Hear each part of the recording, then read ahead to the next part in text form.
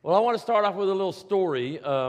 Dustin and Todd have a unique ability to always kind of include some funny little stories in their messages. And I want to start with one. Y'all ever seen one of these little things?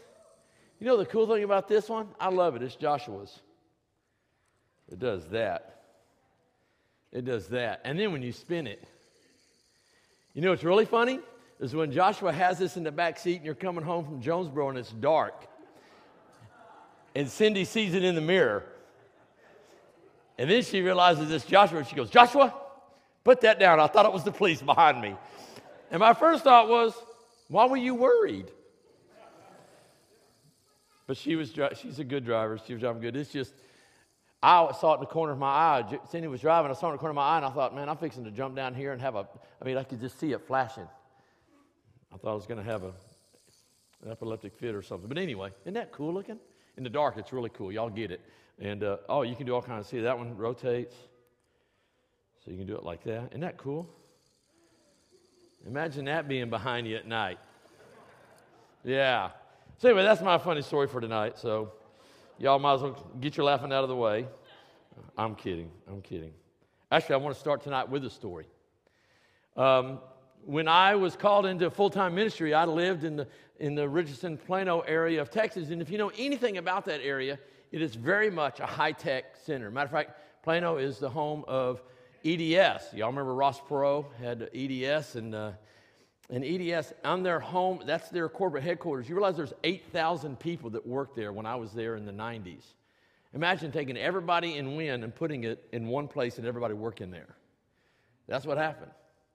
But we're also the headquarters for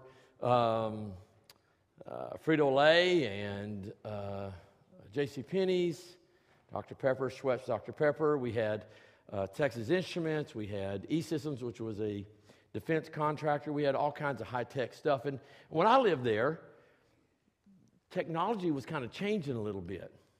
Matter of fact, even in churches, technology was changing. I had actually spent time before going into ministry with a company that managed data.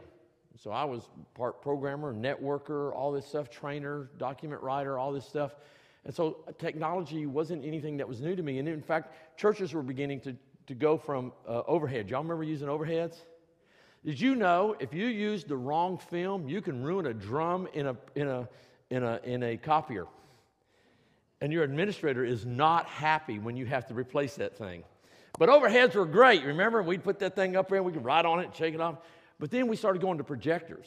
Y'all remember when churches started going to projectors? Maybe you remember when Wynn Baptist and that we were doing it. And technology was kind of starting to advance. Cell phones were coming out. Well, actually, they were more like walkie-talkies. You remember those World War II walkie-talkies we called cell phones back then? You know, had that antenna. I had a friend of mine that put it on his belt, and I said, "Dude, you're going to need suspenders because we're going to walk in your pants. It's just going to drop down.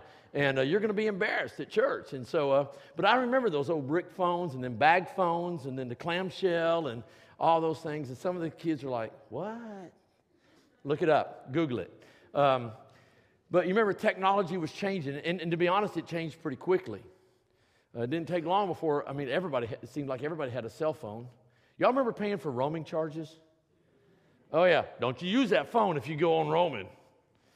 Now we call all over the world. Doesn't seem to matter, does it? Well, there was a man who had a vision. He was a visionary, an entrepreneur, and he had a vision for what he called a video voice box. He didn't have any other name for it at the time. And it's really kind of akin to our smartphones on our FaceTime, you know, where you can see and talk to people, conference call. You could bring people in, and you could see, camera and voice and all that stuff. And he had designed it. He had a vision for this. And he hired an engineer, and he says, "I need you to build this. Can you do it?" The guy looked over the plans and went, "I can do this." He says, "All right, I'll be back in a year." Okay? And he left. He had some other projects, gave him the money that he had raised with his investors and stuff, and went on to do other projects. Well, the engineer began looking at all the stuff that was going to be involved, and he began getting parts in and stuff. Parts were building up, and so he began to build warehouses, and he began to study warehousing. And warehousing's not bad because we need product. When you're building something, you need raw materials, and you need them on hand when you need them, or production can get behind. And so he began studying warehousing. He went to Germany. he went to Japan. He went all over the world studying, and they built the most elaborate and most efficient and effective warehousing system in the world. And they were ecstatic.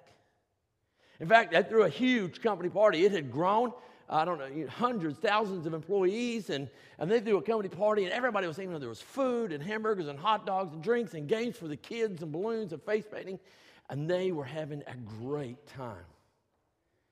And then off in the distance, this helicopter lands. People are going, who's that? Who's that? And the entrepreneur, the visionary gets out, and he's excited because he's figured, guess what?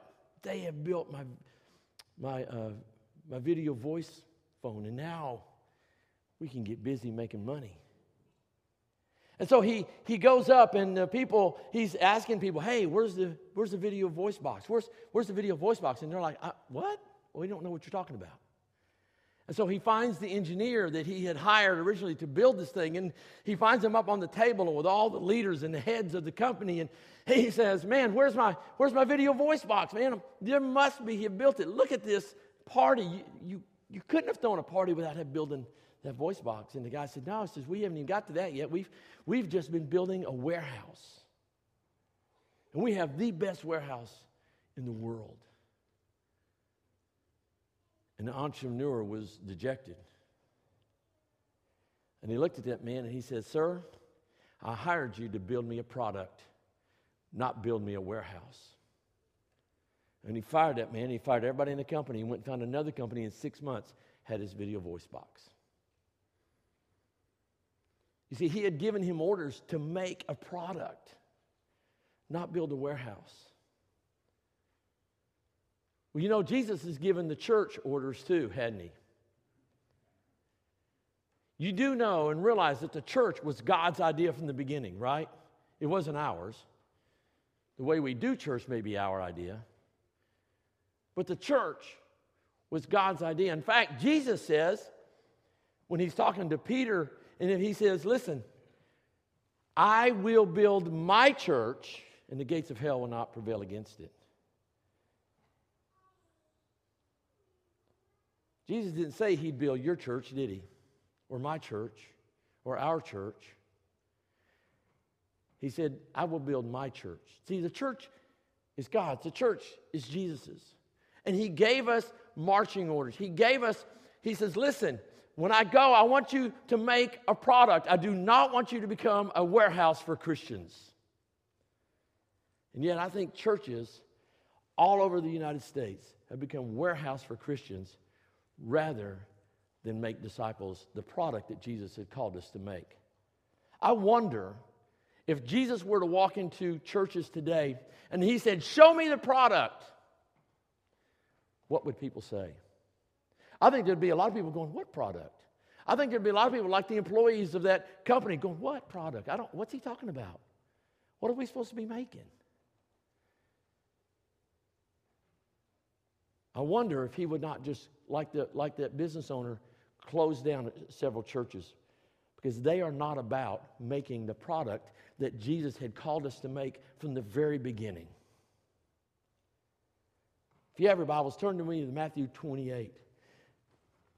And beginning with verse 18, this is not new to you. This is, we know this is the Great Commission. This is not new to you. But Jesus, here he is standing here with his disciples, these followers. These have given up everything. They have been through the tough times with Jesus. They've been through his death on the cross. They have been through his resurrection. And now Jesus is standing there and he's about to ascend into heaven when he says, all authority has been given to me on heaven and on earth. And basically, because I have that authority now, I am sending you.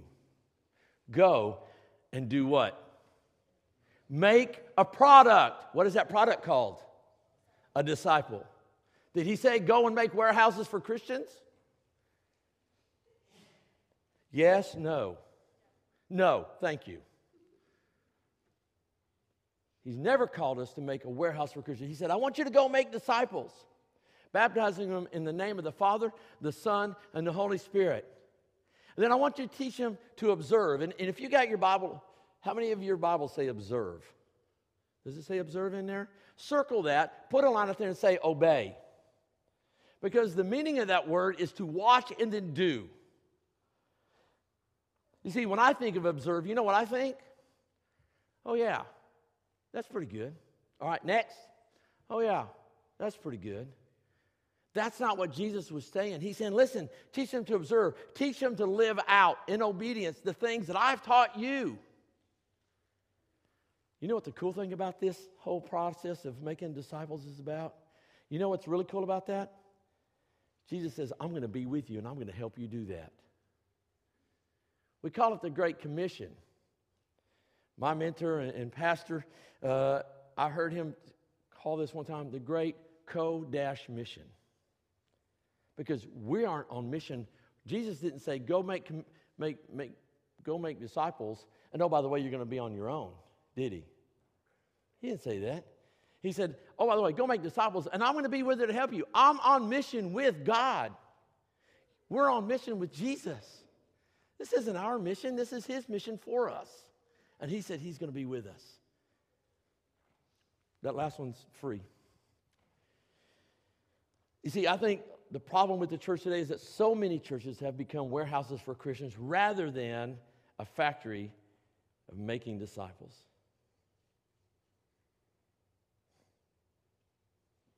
Like I said, I wonder how many churches he would close, like that owner closed that company because they don't know what to make and they're not making them. Would Jesus walk in here today and say, show me your disciples? Will we point to Dustin? Because I see students coming in here and accepting Jesus Christ and being baptized and then being discipled beyond that. Will we point to Todd and say, well, man, Todd's making disciples because I see them, those children, accepting Jesus Christ in the orchard and in Win Littles, and I see them being discipled in those areas. What about our adult ministries? Could we point to people who are making disciples? Would Jesus go, oh yeah, Wynn Baptist Church. Come here, guys, you want to know how to make disciples? Go watch Wynn Baptist Church. Would he do that? What about our Sunday morning Bible studies? Our small group Bible study ministry? You ever wonder why we get together in little rooms together? Some of them rooms are not so little. Some of our groups are not so little. You ever wonder why we do that every Sunday? You ever wonder why that ministry even exists at Wynn Baptist Church? Why do we have small group Bible studies at Wynn Baptist Church? Why do they exist? That's the question I want to answer tonight and help you let us get on board together, moving together forward from here. Because I think it's important that we understand why small group Bible studies exist here at Wynn Baptist Church. And I'm not just talking about Sundays. It could be our men's, Thursday and Wednesday night Bible studies. It could be our ladies' Tuesday morning and Wednesday evening Bible studies. It could be our any ministry that we're doing. Why do we exist? I want us to answer that. If I were to ask you why it exists, maybe some of the things you would say is, well, it's for fellowship. Okay? If you call talking about Arkansas football and over donuts and coffee, that fellowship's not going to last long. Les Miles is still available, guys. You know what, LSU, somebody put that for LSU yesterday. Isn't that funny? They lost to Troy. Is it about Bible study? Sure, we study the Bible. Is it about community and building community? Sometimes. Prayer? Maybe. Is it about eating? Well, yeah, we're Baptists. We eat to meet and meet to eat. That's the privilege of my position. I get to find out who brought good stuff for breakfast on Sundays, and I go hang out. Some of y'all are stuck with whatever you get.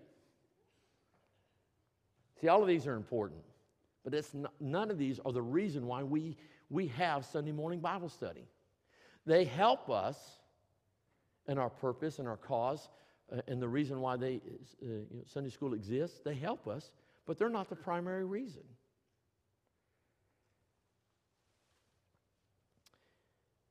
The same reason that the church exists today is the exact same reason why you and I gather together in small group Bible study on Sunday mornings or Mondays or Wednesdays or Tuesdays, Thursday mornings, whenever. And that is to make disciples. The same purpose for small group Bible study is the exact same purpose Christ gave to the church before he left. In fact, I've heard Don say this, and I've said it, and I know some of you have heard us say this, but our small group Bible study here at Wynn Baptist Church, that ministry is the primary ministry through which we make disciples. Let me just tell you, this isn't the primary ministry through which we make disciples in this room right here. I love worship. I do. And we got some great folks. I mean, even tonight, Rex and Amanda and the team, they did a great job. I love to worship. And Jeff and the rest of the team, Lisa and everybody plays and sings up here, does a great job. But guys, this is not where disciples are made. It may help, but this is not the primary ministry for making disciples. In fact, I've heard Don say from this pulpit, if you were going to miss an hour on Sunday morning, miss this one right here in worship. Do not miss getting connected to a small group ministry, because that's where you're going to grow as a disciple. And so I want you to know that small group Bible study in Wynn Baptist Church is very, very important. Do not miss why we get together. Do not miss why we have trainings for our leaders. Do not miss why we provide curriculum. Do not miss why we ask some of you to change rooms and to move around. Please do not miss that. It is everything we do in that ministry is to guide you to help us grow and make disciples. Because I don't want to stand before Jesus and he said, what happened at Wynn Baptist Church?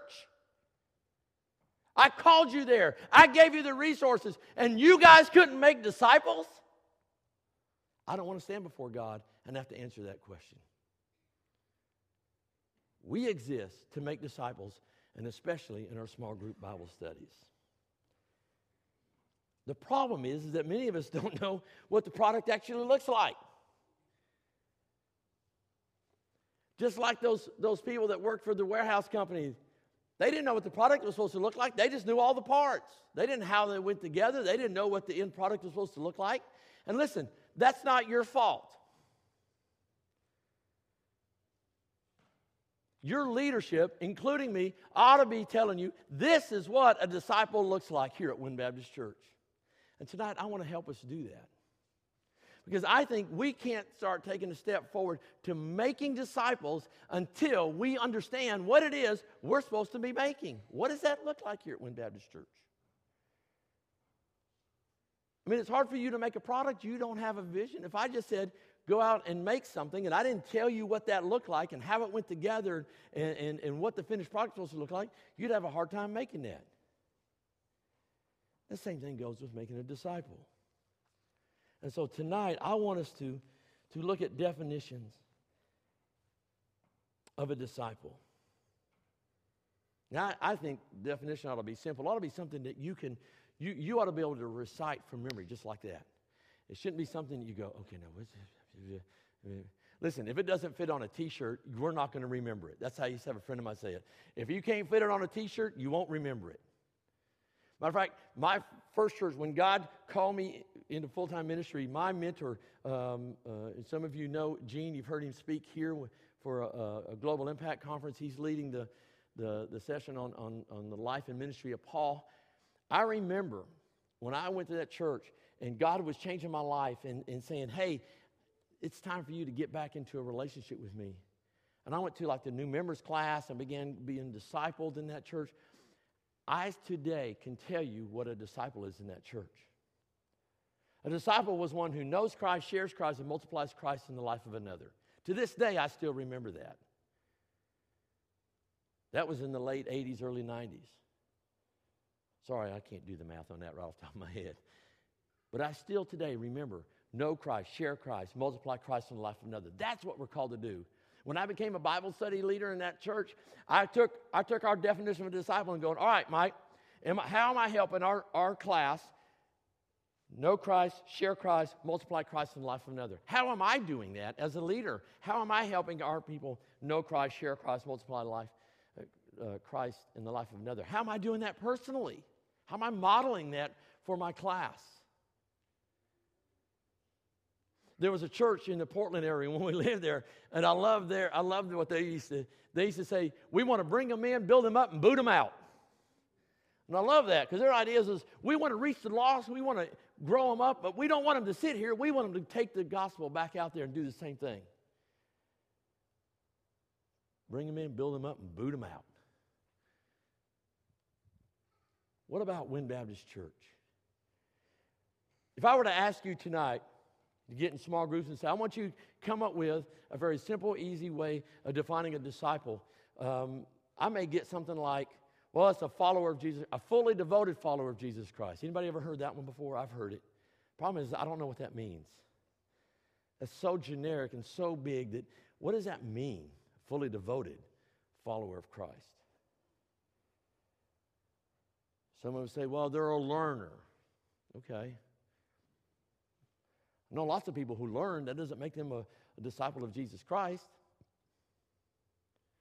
And so I want to help give us something, a foundation for something that we can move forward with tonight. And if you have your Bibles, you turn to Matthew, turn back over to the left to Matthew chapter 4.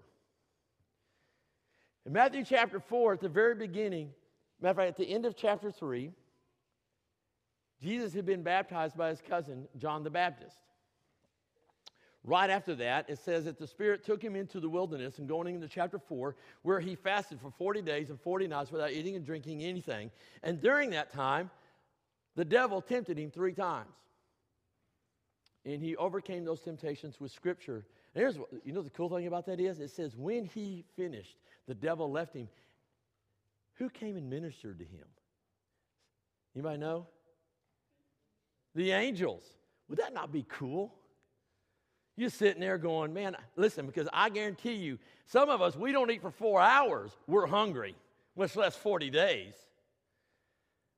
Imagine the angels come and ministering to you after that time of fasting and overcoming the enemy, the devil. Would that not be cool? Well, right after that, Jesus begins to transition into his earthly mission. And it says that he moved his base of operations to Capernaum, which was on the Sea of Galilee. And down a little further, he goes and he meets some guys. Peter and Andrew. And he sees them living life. They're just living life. They're doing their job. They've got families. They're taking care of business. And in verse 19, Jesus approaches these 2 men who are in the throes of doing business, and he says, "Come, follow me, and I will make you fishers of men." Come, follow me, and I will make you fishers of men.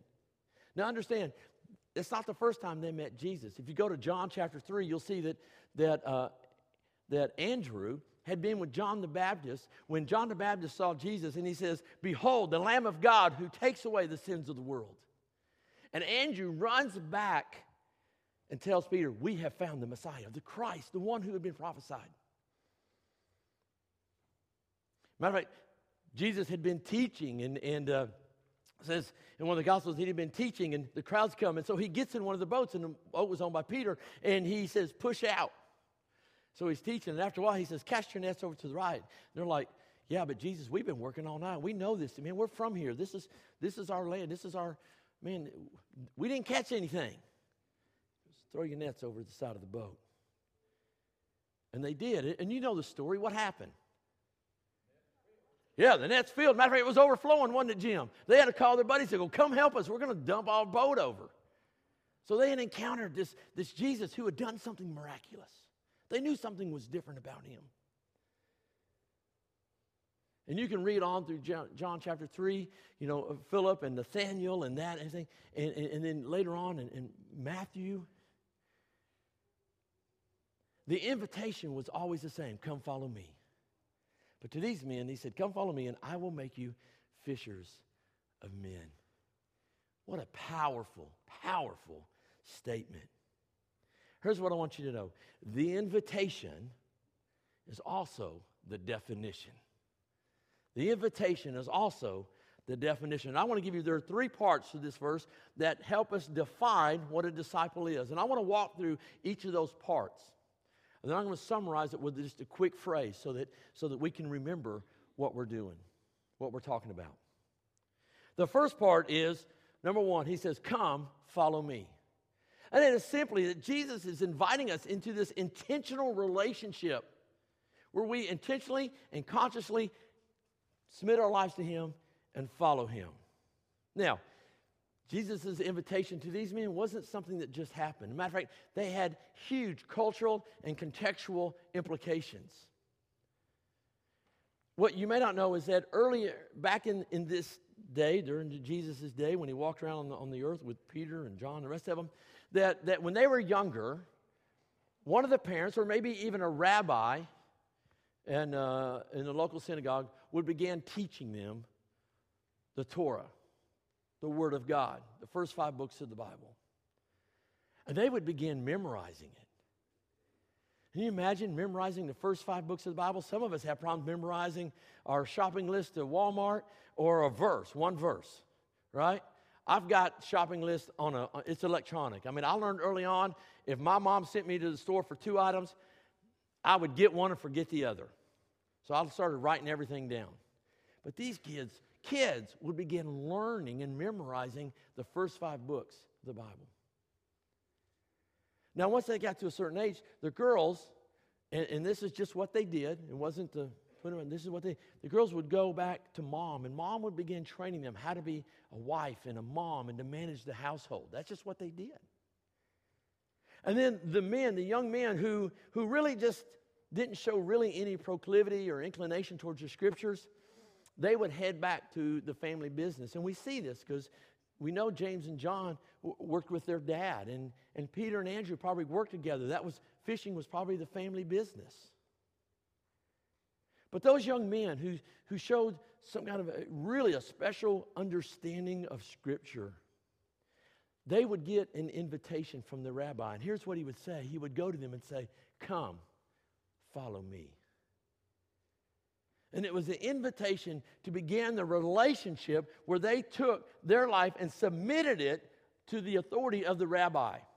And they would walk behind him. They would do whatever he did. They would say what he said. They would say the prayers. And there's some strange stories about some of these guys. You know, they wanted to know everything the rabbi did. They would hide where he would go to the bathroom and go, okay, when he's going to the bathroom, what prayer would he say? Or hide in the bedroom when he would go to bed at night with his wife. And I'm like, that's just too much. You know, I want to emulate this guy, but that's just going way too far for me. But that's how serious they took this idea of following the rabbi. It was an intentional and conscious decision to remove their rights, to make decisions for their life, and to follow after the rabbi. Peter and Andrew never got that invitation when they were kids. They never got that invitation until a man named Jesus walked into their life and said, come, follow me. They understood what that meant. They understood this was a lifetime. This was a lifestyle. This was something that didn't stop, but it went on and on and on. And they knew that when they left their boats and they left those nets there to go and engage in this relationship with this rabbi, this teacher, with Jesus Christ, the Messiah, as Andrew proclaimed, that things were going to be different. And that's what Jesus, his invitation to you and me, he says, come, follow me. Enter into this relationship with me, not just as your Savior. Yes, he came to be our Savior, but he also came to be our Lord. And he says, come, follow me. Intentionally and consciously take and leave your rights there. Leave your rights to make the decisions for your life and come and follow me and submit your life to my authority. Matter of fact, there was a saying back in those days, may the dust of your rabbi fall upon you. And that meant, may you walk so closely with that man, with that leader, that the dust of his feet would fall upon you. You know what? May the dust of your rabbi fall upon you. May you walk that closely with Jesus. It's intentional and it's conscious.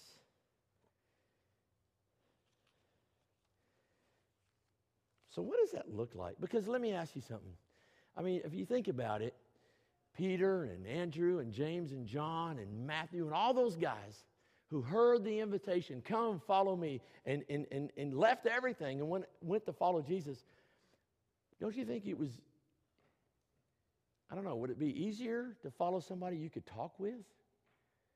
That you could have coffee with and you could talk about things? Jesus, what do you think about that? You know, that you could follow and you knew where he was going because he went down this road, and if he's going down that road, I'm going down that road. If he decides to pull off in this field and have lunch, I'm going to pull off in this field and have lunch. And, you know, if he wanted to talk about a certain theological topic, I could ask him, Jesus, what do you think about that? Wouldn't it be easier to follow somebody that was inside your Bible study class and you could go, Jesus, what do you think? Because Paul, who in Acts chapter 9 met this same Jesus and gave up everything he had ever known about religion and life with God for this new life and submitted everything. Matter of fact, if you go to Ephesians 3, 4 through 7, he talks about how all the things that he had accomplished. Man, I was a Pharisee. I was a Hebrew of Hebrews. I wasn't just born into Israel. I was born into the tribe of Benjamin. I was circumcised on the 8th day. I did everything right as far as zeal, my passion for the church, for what I knew in my relationship with God. I was willing to go take care of these people, this new sect who called themselves Christians. But he said, I count all of that as rubbish in light of my relationship with God. He was willing to lay all that back. But Paul and you and me, how do we follow a Jesus that we can't touch or feel or have conversations with and really hear? Like sitting across my desk having a cup of coffee and go, well, Jesus, I'm having this problem. What do you think I should do? I'm only thinking he sounds like this. Well, Mike, you know, one of those great men of wisdom, you know. I think he has like a British accent because we give those guys a lot more credit for wisdom, don't we? I think we follow God, follow Christ by staying connected to him through his word. And we listen for his voice as he speaks from those pages into our lives. Let me tell you what that looks like. And the only reason I say this is because, man, God has been speaking to me through a verse. On Thursday mornings in our men's Bible study, we've been going through, I think we're on number 5 or 6 now, but 15 verses that every man should know. And the last couple of weeks was Philippians 4:8. And Paul writes, finally, brothers, whatever is true, whatever is noble, whatever is right, whatever is pure, whatever is lovely, whatever is admirable, if anything is excellent or praiseworthy, think on such things. And I've been thinking about that. Really, that verse, Jesus has been using that verse to teach us some things about what I say and how I say and what I'm looking at and what I listen to and what I think about. And literally, I stop and think, and it's like Christ is speaking to me and says, is that true? Is that something that's pure? Is that lovely and admirable? Is that excellent? Is that going to help your relationship with me? Man, that'll convict you in a hurry. And so God's been using that verse, and he's been speaking into my life through this verse, how I talk to people, what I say when I talk to them, how I treat others, how I act in certain circumstances. And he's given me the opportunity. He says, Mike, here's what I want to know. Will you consciously and intentionally follow me and live in obedience to me or not? Are you going to follow me? See, that's how you learn to follow Jesus. You got to get into his word. You got to talk to him in prayer. You got to spend some intentional time with him, just like these men did with the rabbi. To come and follow me means that we are to know Christ. Know Christ. That's how we can do. Do you know Christ, not just as your Lord, but as your Savior, but as your Lord? Are you following him? Are you consciously and intentionally getting up every day going, I'm going to follow you today, God. I'm going to know you experientially in a new way today. Know Christ. Come and follow me. Here's the second one. He says, not only do I want you to come and follow me, but I will make you. Did you catch that right in there? I will make you. I will make you is about being transformed by Jesus through the Holy Spirit working in us. We've been talking about that. Don's been talking about the Spirit in us working, manifesting the character and the nature of Jesus Christ within us. Here's what it's funny. We often think we have to do all this stuff, right? I got to go do all this stuff or I won't be a disciple. But Jesus says, you know what? I'm going to be doing that in you. While you follow me, while you live in obedience to me, while you're choosing to live according to my plans for you, then the Holy Spirit is going to be working. I'm going to be working in you, and I'm going to be transforming you into my likeness, into my character, into my desires.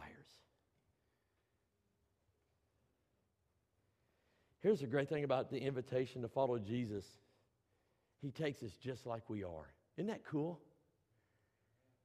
Man, I don't have to get cleaned up. I don't have to straighten out my past to follow Jesus.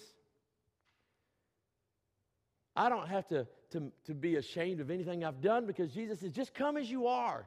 Because once you come and you start living in relationship with me and you start submitting your life to mine, then I will work in you to transform you. So you're not going to stay there. I don't want you to stay there. I want you to become more like me. And so he is going to be working in you as you live in obedience to Christ. Isn't that cool? Man, because if it was up to me, I don't know if I'd get there or not. But it's not. It's up to Christ. And he says, I will make you. Now, I want you to know that as we are transformed into the likeness of Jesus, he does a couple of things. He changes our worldview, number one. We began seeing the world through Christ, through his word, through his love for this world. And so he changes our worldview. What matters to him begins to matter to us. What we do and how we do it begins to look different. We're going to look at this in a couple of weeks when we talk about how we make disciples. But we begin to look different to the people around us because Christ is transforming us through the work of the Holy Spirit. And so not only do we know Christ through our experience, but we grow in Christ, allowing the Spirit of God to transform us into the likeness of Jesus. So we know Christ, grow in Christ.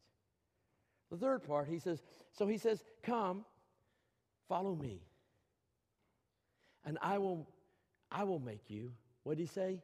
Fishers of men.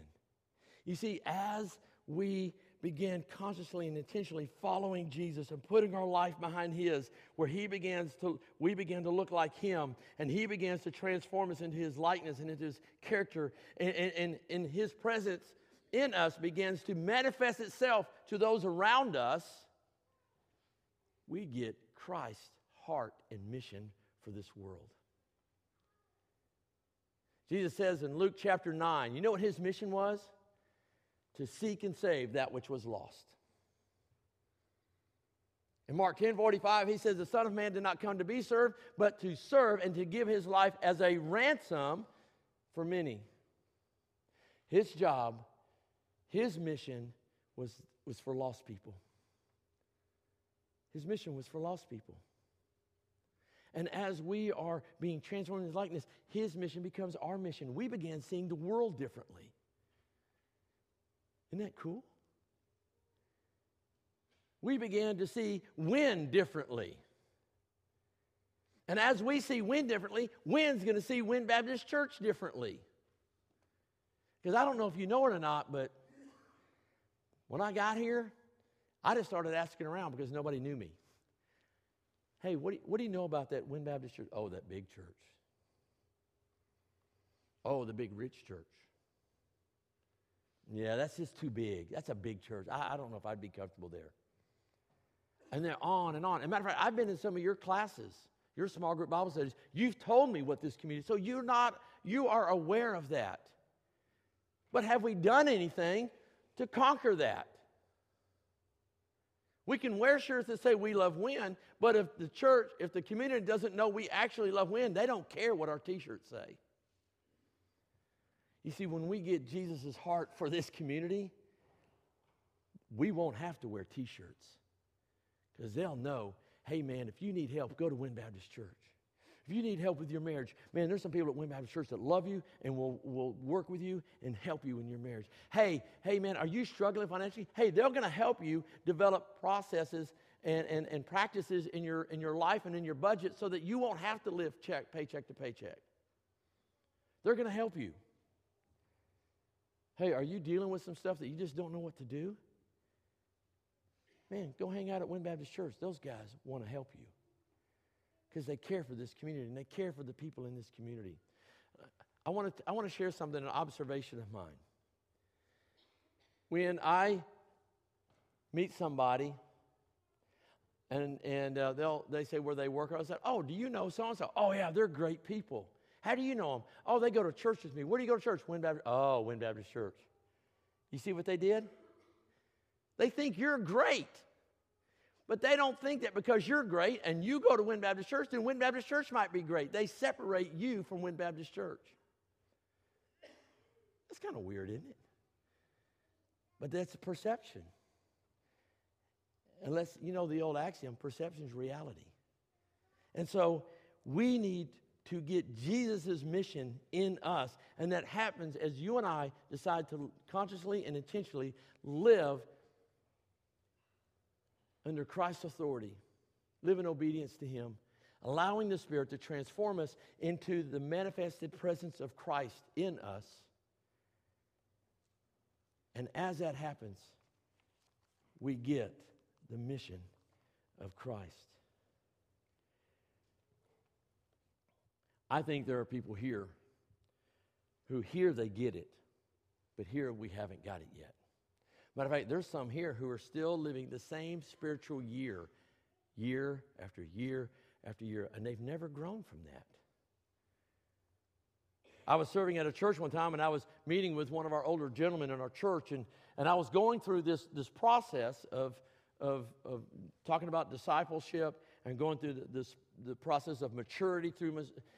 And he stopped, and I remember he was looking like this, and he just looked at me, and he said, Mike, I think I've been a Christian, and I've been involved in this church for many years, but I think I'm still a spiritual infant or a spiritual child.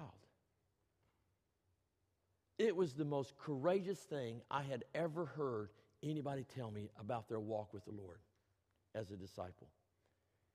I thought, he got it. He understands where he is, but he also understands where he needs to go. Now what we need to do is help him connect some dots so that he can get there.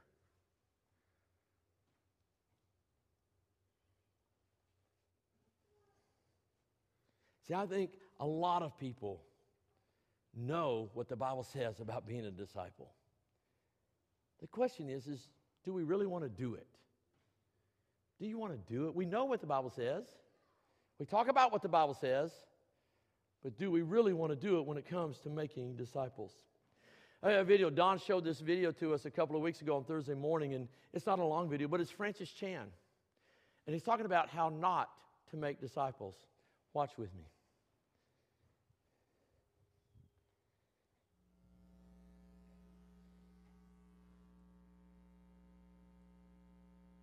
Okay, if it doesn't come up, I'm supposed to give them a minute.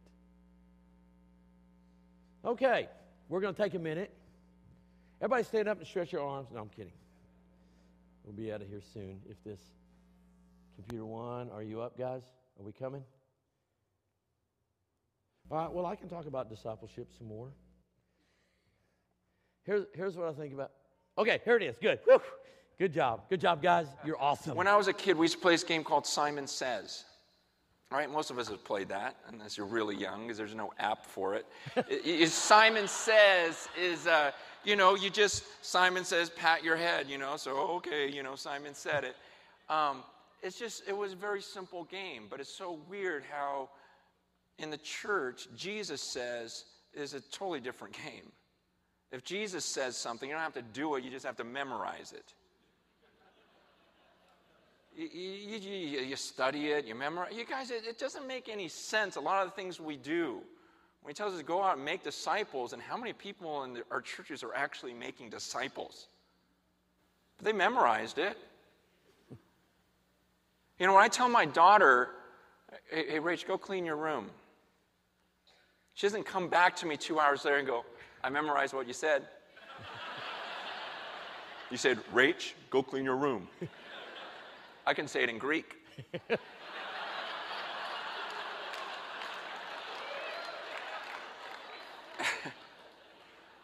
My friends are going to come over and we're going to have a study on what it would look like if I cleaned my room.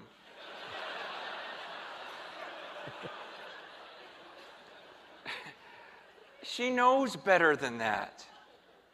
And so why do we think we're going to come before the judge one day and quote everything that he said and talk about how much we know? It's just this black and white stuff. If I just started with Scripture, I'd go, here's what I would do. I would start making disciples.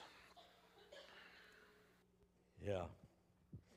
He was talking to a bunch of pastors, so when he talks about it, I can even tell you in Greek, they got it. But did you get that? Okay, I'll say it again. How many of you, and I don't want you to raise your hand, got a little twinge kind of in your heart or in your stomach or a little jab that went, yeah, I know that we're supposed to do it, but I'm not doing it. I'm not making disciples. I think it's become true within the church that discipleship has become based on how much we know about God, or it's about the events that we host and are involved in, or where we serve or how much we're serving. That if we serve more, we'll be more like Jesus. And yet Jesus says, all I'm asking you to do is to come follow me. Allow me to work within you and allow you to be transformed into my likeness, my character and my nature and my heart for this world, and let my mission become your mission in Wynne, Arkansas, the United States, and across the world.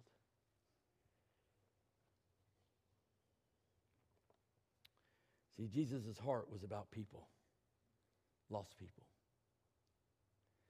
And making disciples doesn't start with existing Christians just trying to make them smarter or better. It starts with lost people and helping them walk through that process of being more like Jesus and getting his heart and then going out and doing something with that. So we know Christ, we grow in Christ, and then we go for Christ. And here's what this looks like all together. Guys, go ahead and put that next slide up. That's what that looks like. That when we are doing the come follow me, we are entering to an experiential knowledge of Jesus because we live with him. And then next is I will make you, that we are growing in our walk with him, our understanding of him, and he is transforming us through that obedience. Then lastly, he will make us fishers of men, where he will send us out to serve in ministry here in the church, to be a missionary where you are, whether it's at the school or the workplace, at the home.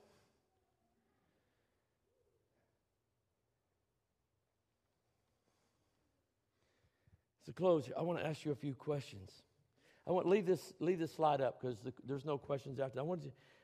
Where are you in this process? You know the great thing about this process, and I know from experience, if you've stepped out of it for some reason, you've stopped following Jesus, you've stopped letting him transform you, you have stopped letting his heart become your heart, you can always step back into it. He invites you to do that. I've been a part of that. That was me at one point in my life. You can always step back in. But you have to say, where am I in this process? How would you answer the following questions? How are you doing at helping Wynn Baptist Church make disciples? How are you doing personally? Because listen, you're going to have to stand before God, and it doesn't matter how much you've memorized of what Jesus said. He's going to say, what did you do with what I gave you? Man, you know what one of my greatest desires is? Is to stand before Jesus and he says, well done, good and faithful servant. Thank you for doing what I gave you to do. That was to make disciples.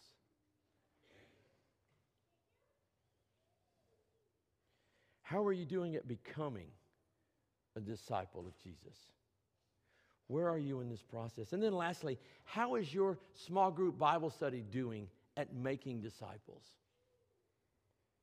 Man, are you guys just reading the lesson and praying and talking about Arkansas and Wynn football or whoever, Arkansas State, and then going home? You just having meals every now and then? Are you inviting lost people? You know there's a red chair in every class. You know why that red chair exists? So that you could be praying for somebody to fill that chair in your class. I know groups that have taken that seriously and their classes have grown.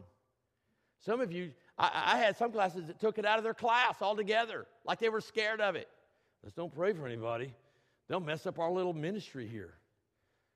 You know, we got a little holy huddle going on here. We're a frozen chosen. We don't want anybody to mess this up. Hey, take that out. We don't want to pray for any new people. That's not what Jesus said. That's not his heart, is it? So if that's your class, I want to ask you to take some time and go, people, are we making disciples? Are we helping Wynn Baptist Church accomplish its mission of making a product? Or is your class just a warehouse for Christians? Is it just a little storage building in there? See, I never want Wynn Baptist Church to become a warehouse for Christians. I want us to be a factory that people... here's what I would love. I would love for Jesus to go, hey, you guys want to know how to make disciples? Come check out Wynn Baptist Church. They're doing it right. Man, they're reaching people. They're helping them grow in their walk. Man, they are living in submission to me. They have got my heart into their heart. It's in the DNA of the church. Man, come here. You've got to see this church and what God's doing here. That's what I want to see. But we can't do it alone. The staff can't do it alone. We need you. You're part of the church. You realize we don't come to church. Do y'all realize that? That's a fallacy. That's a myth. Because somehow church became a building, and so we have to go to the building. I know churches have taken, they don't even call it the church anymore. They call it the gathering place because they want their people to get that you are the church. We are the church. I try not to tell Joshua that we're going to church. I want him to know that we're going to Bible study. We're going to worship. Because I don't want him to get in mind that somehow everything has to happen in a building. Because you don't make disciples in a building. You make disciples in real life, one-on-one life. Are you doing that in your small group? I don't know if you are or not. I can't answer that. But I can look at the attendance rolls and I can see who's added people to their group. I can see how needs are being met. I can see how people are loving on people. I can see where there's joy in that class. I can see when people come to me and said, Mike, we need a bigger class because, man, we're busting at the seams. I can see that.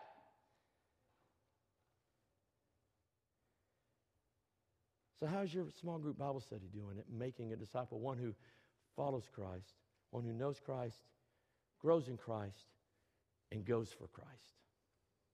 Bow your heads with me. Tonight, I don't know. I mean, you may be here and you've never entered into that relationship with Christ. Let me tell you, man, it is amazing. And many of us here can tell you what that day was like when we submitted our life to Christ and said, here, take it all. I want to receive you not just as Lord, but as Savior, but I also want to receive you as Lord. And I want to quit making decisions for my own life because I keep messing it up, and I need you, Lord. And Todd and I will be down here. We'd love to pray with you and introduce you to Jesus Christ, who came to be your Savior and who came to be your Lord. But I also want to ask you, church, Wynn Baptist Church, where are you in this discipleship process? How are you doing at making disciples? How's your small group Bible study doing? And tonight, you may just need to take some time. You can come down here. As Todd said, these steps don't exist just to help us get from the floor to here. They exist for us to come before the Lord humbly and say, Lord, here's what I'm dealing with. I like coming to the steps because it takes the distractions off of me. We'll pray with you. Maybe you need to grab your Bible study leader or grab your spouse and say, let's go pray. I want us to be a part of a church that makes disciples, and it's only going to happen when we start doing that process. Come and pray. Seek God's face.